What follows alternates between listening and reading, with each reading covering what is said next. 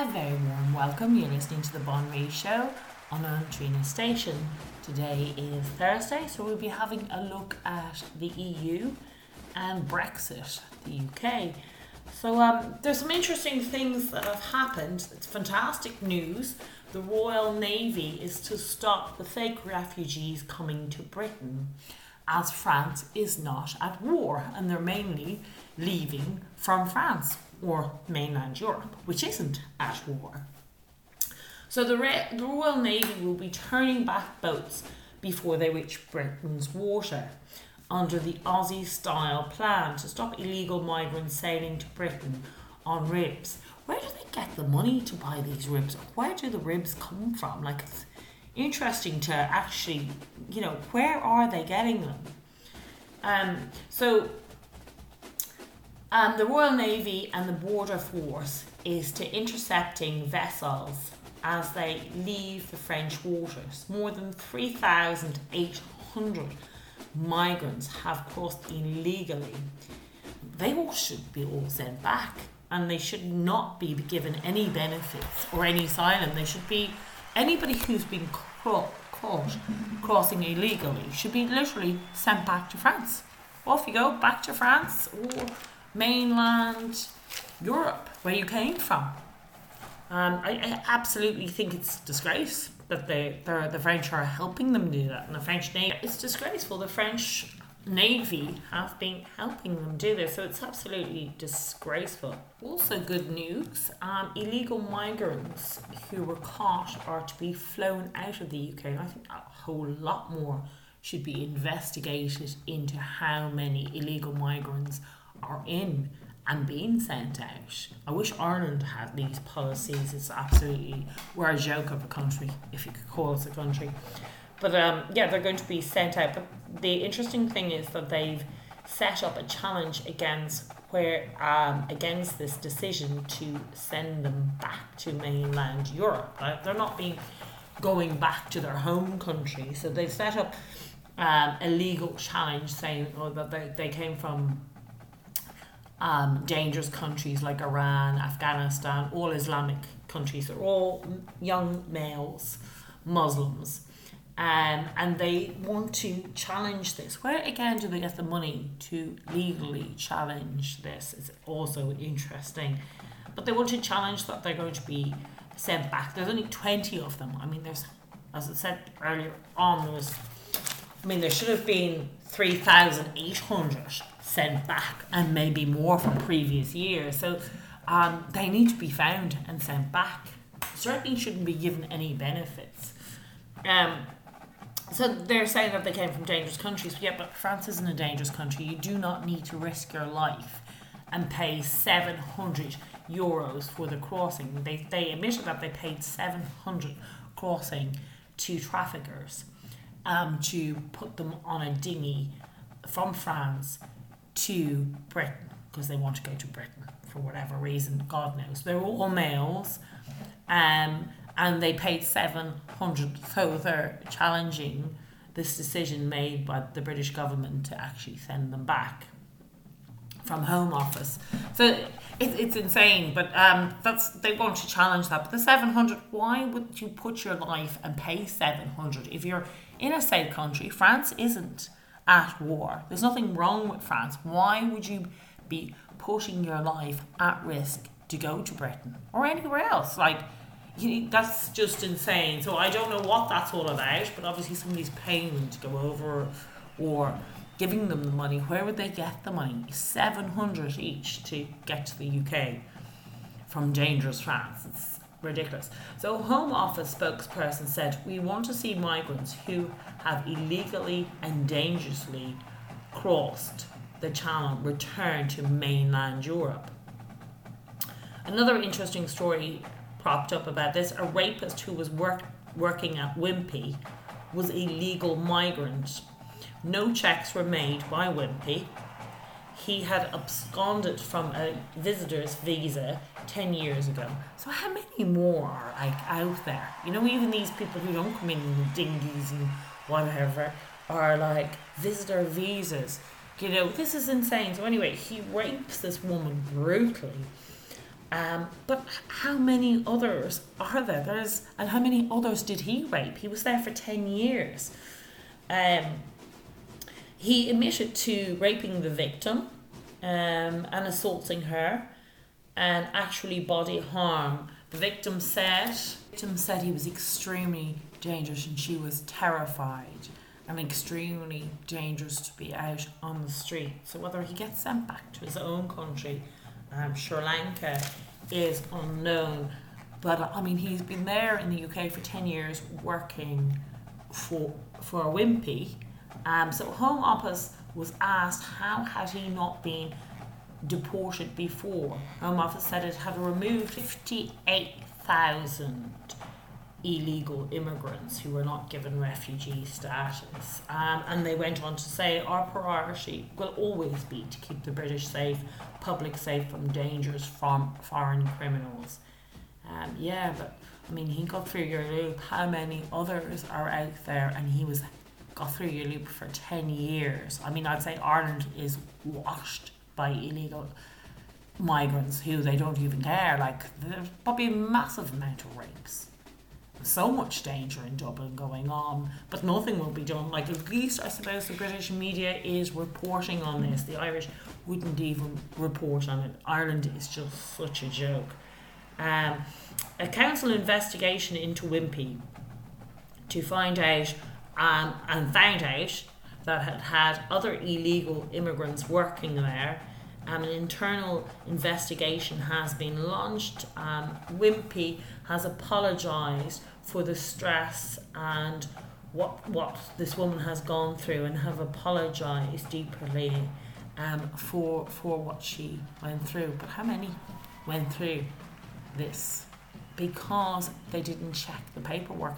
And how many other companies are not checking the paperwork of people coming in working? Maybe they pay them slightly lower amounts of money to not check the paperwork. So how many companies are doing that? And it's quite shocking, because Wimpy's quite a well-known restaurant. That they would be doing this on this level is quite shocking. Interesting story has come out. A new book has been written by a man called Ray Bassett, and the book is called Ireland and the EU post-Brexit, and it highlights the deterioration relationship between between the British and the Irish government. He was an ex-ambassador to Canada, Jamaica and Barbados, and he's written this book, and his name is Ray Bassett, about the loathing of the Taoiseach, Leo, from the British government. I don't think he was the only one. I mean, he got the lowest votes in history, and he was only counted in after the 5th count. But mind you, he's beginning to look good, because the rest in the Dáil are so extremely leftist scum. You have Sinn Féin and people before profit and the Greens. Leo's actually beginning to look normal. I didn't even think that was possible, because he's such an EU rent boy puppet that I didn't even think that was possible. But he's actually beginning to look quite good, considering the other yokes we have in the Dáil at the moment. It's the whole country is extremely left, though. I mean, I suppose they just represent what we have, or what the media tells us we have. It's hard to know, but so he writes a story about how loathed that the ex-Taoiseach was, and suggests that the replacement of Boris Johnson, which got a vast majority, was required in order to arrest relationships with London and Dublin. He highlights Mrs May's snub and an invitation to the Dáil scored relationships between the two countries. Bassett's our former ambassador for Canada, as I said earlier on, and he said, he goes on to talk about Simon Covey having been needlessly provocative to the UK. The Irish government was quite, with that whole Brexit, and the media was so anti, considering that the British was so, I mean, that was their choice. The Irish really still do, and a lot of people do believe that they had a right to stop the British doing this.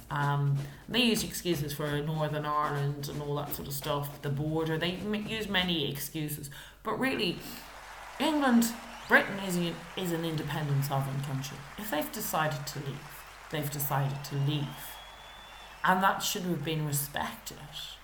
And they said, although the vote wasn't that close, it was 1 million in the difference. And then the vast majority vote for Boris Johnson was needed.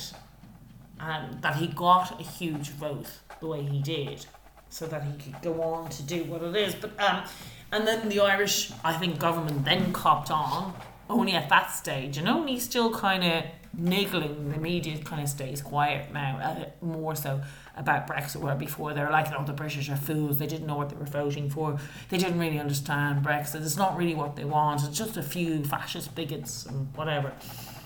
But now they've kind of stepped back a bit, but it was too much too late really to have gone on. So they basically, the big votes and arrival has dramatically improved relationships, Mr. Bassett goes on to say, because the vote was so huge. I don't know whether the Irish government just stepped kind of back and realised that this is really what the British wanted, and it took that huge vote for Johnson. I mean, we couldn't even get anything like that in Ireland. It was ridiculous. I mean, I think it was only Fine Gael, and they barely was touching on 30% or something like that, and the rest were 20. It was actually quite shocking. So it was really, really, I mean, they had to go into government with 3 parties because their votes were ridiculously, all of it was so bad. So Johnson got in with a good vote, enough to be able to change the law and to do what he needed, and that's what they needed to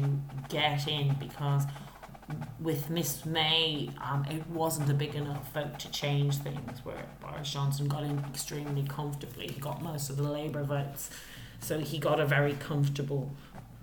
comfortable headline. I mean, Labour was just left in the dust. It was a joke, and anybody else against Brexit, that government party that was set up, was actually, she lost even her seat. It was quite a joke. So yeah, no, it just shows that the British feeling for Brexit was strong and growing, if anything.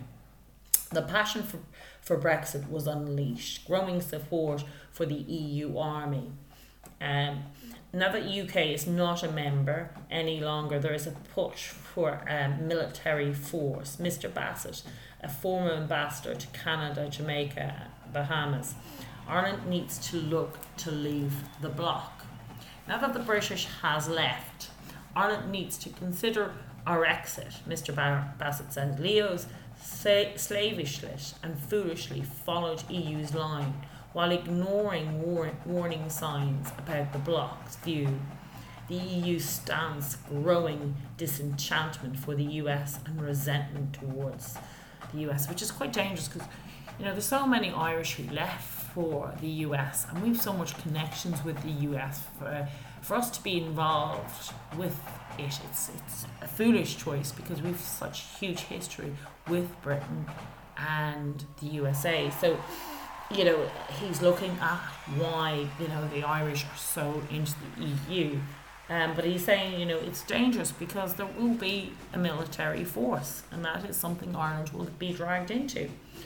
But they were borrowing huge money, and massive amount of money, and this is really like they have to pay back massive amount of money. Borrowed 5 million or 5 billion and have to pay back 15 billion. It's insane, and that is really to cover the costs, all countries, to cover the costs of the UK leaving. I don't think the EU would be able to survive unless they have ramped up these massive charges to countries, because they can't afford for the UK to leave. That is why they fought so hard for the UK to stay.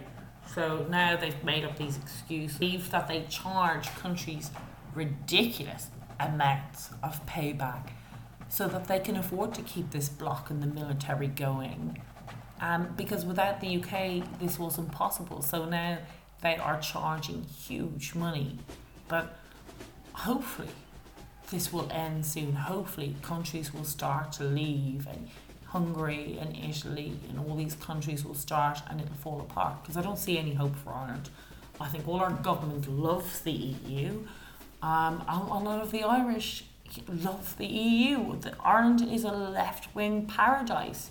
It's got no conservative values at all. And in fact, they want to dump any kind of conservative values because they don't consider them as any decent values. They want to dump everything. So, they want the non-Irish out and put everybody who's born outside Ireland, particularly if you're brown and Muslim, put them first, give them a job and give them education, give them food, give them housing. But the indigenous Irish can rot in hell. It's absolutely insane what's happening in this country. Again, thank you for listening on the Bon Marie Show, and we'll be talking tomorrow on Friday. Thank you very much. Share, share, share.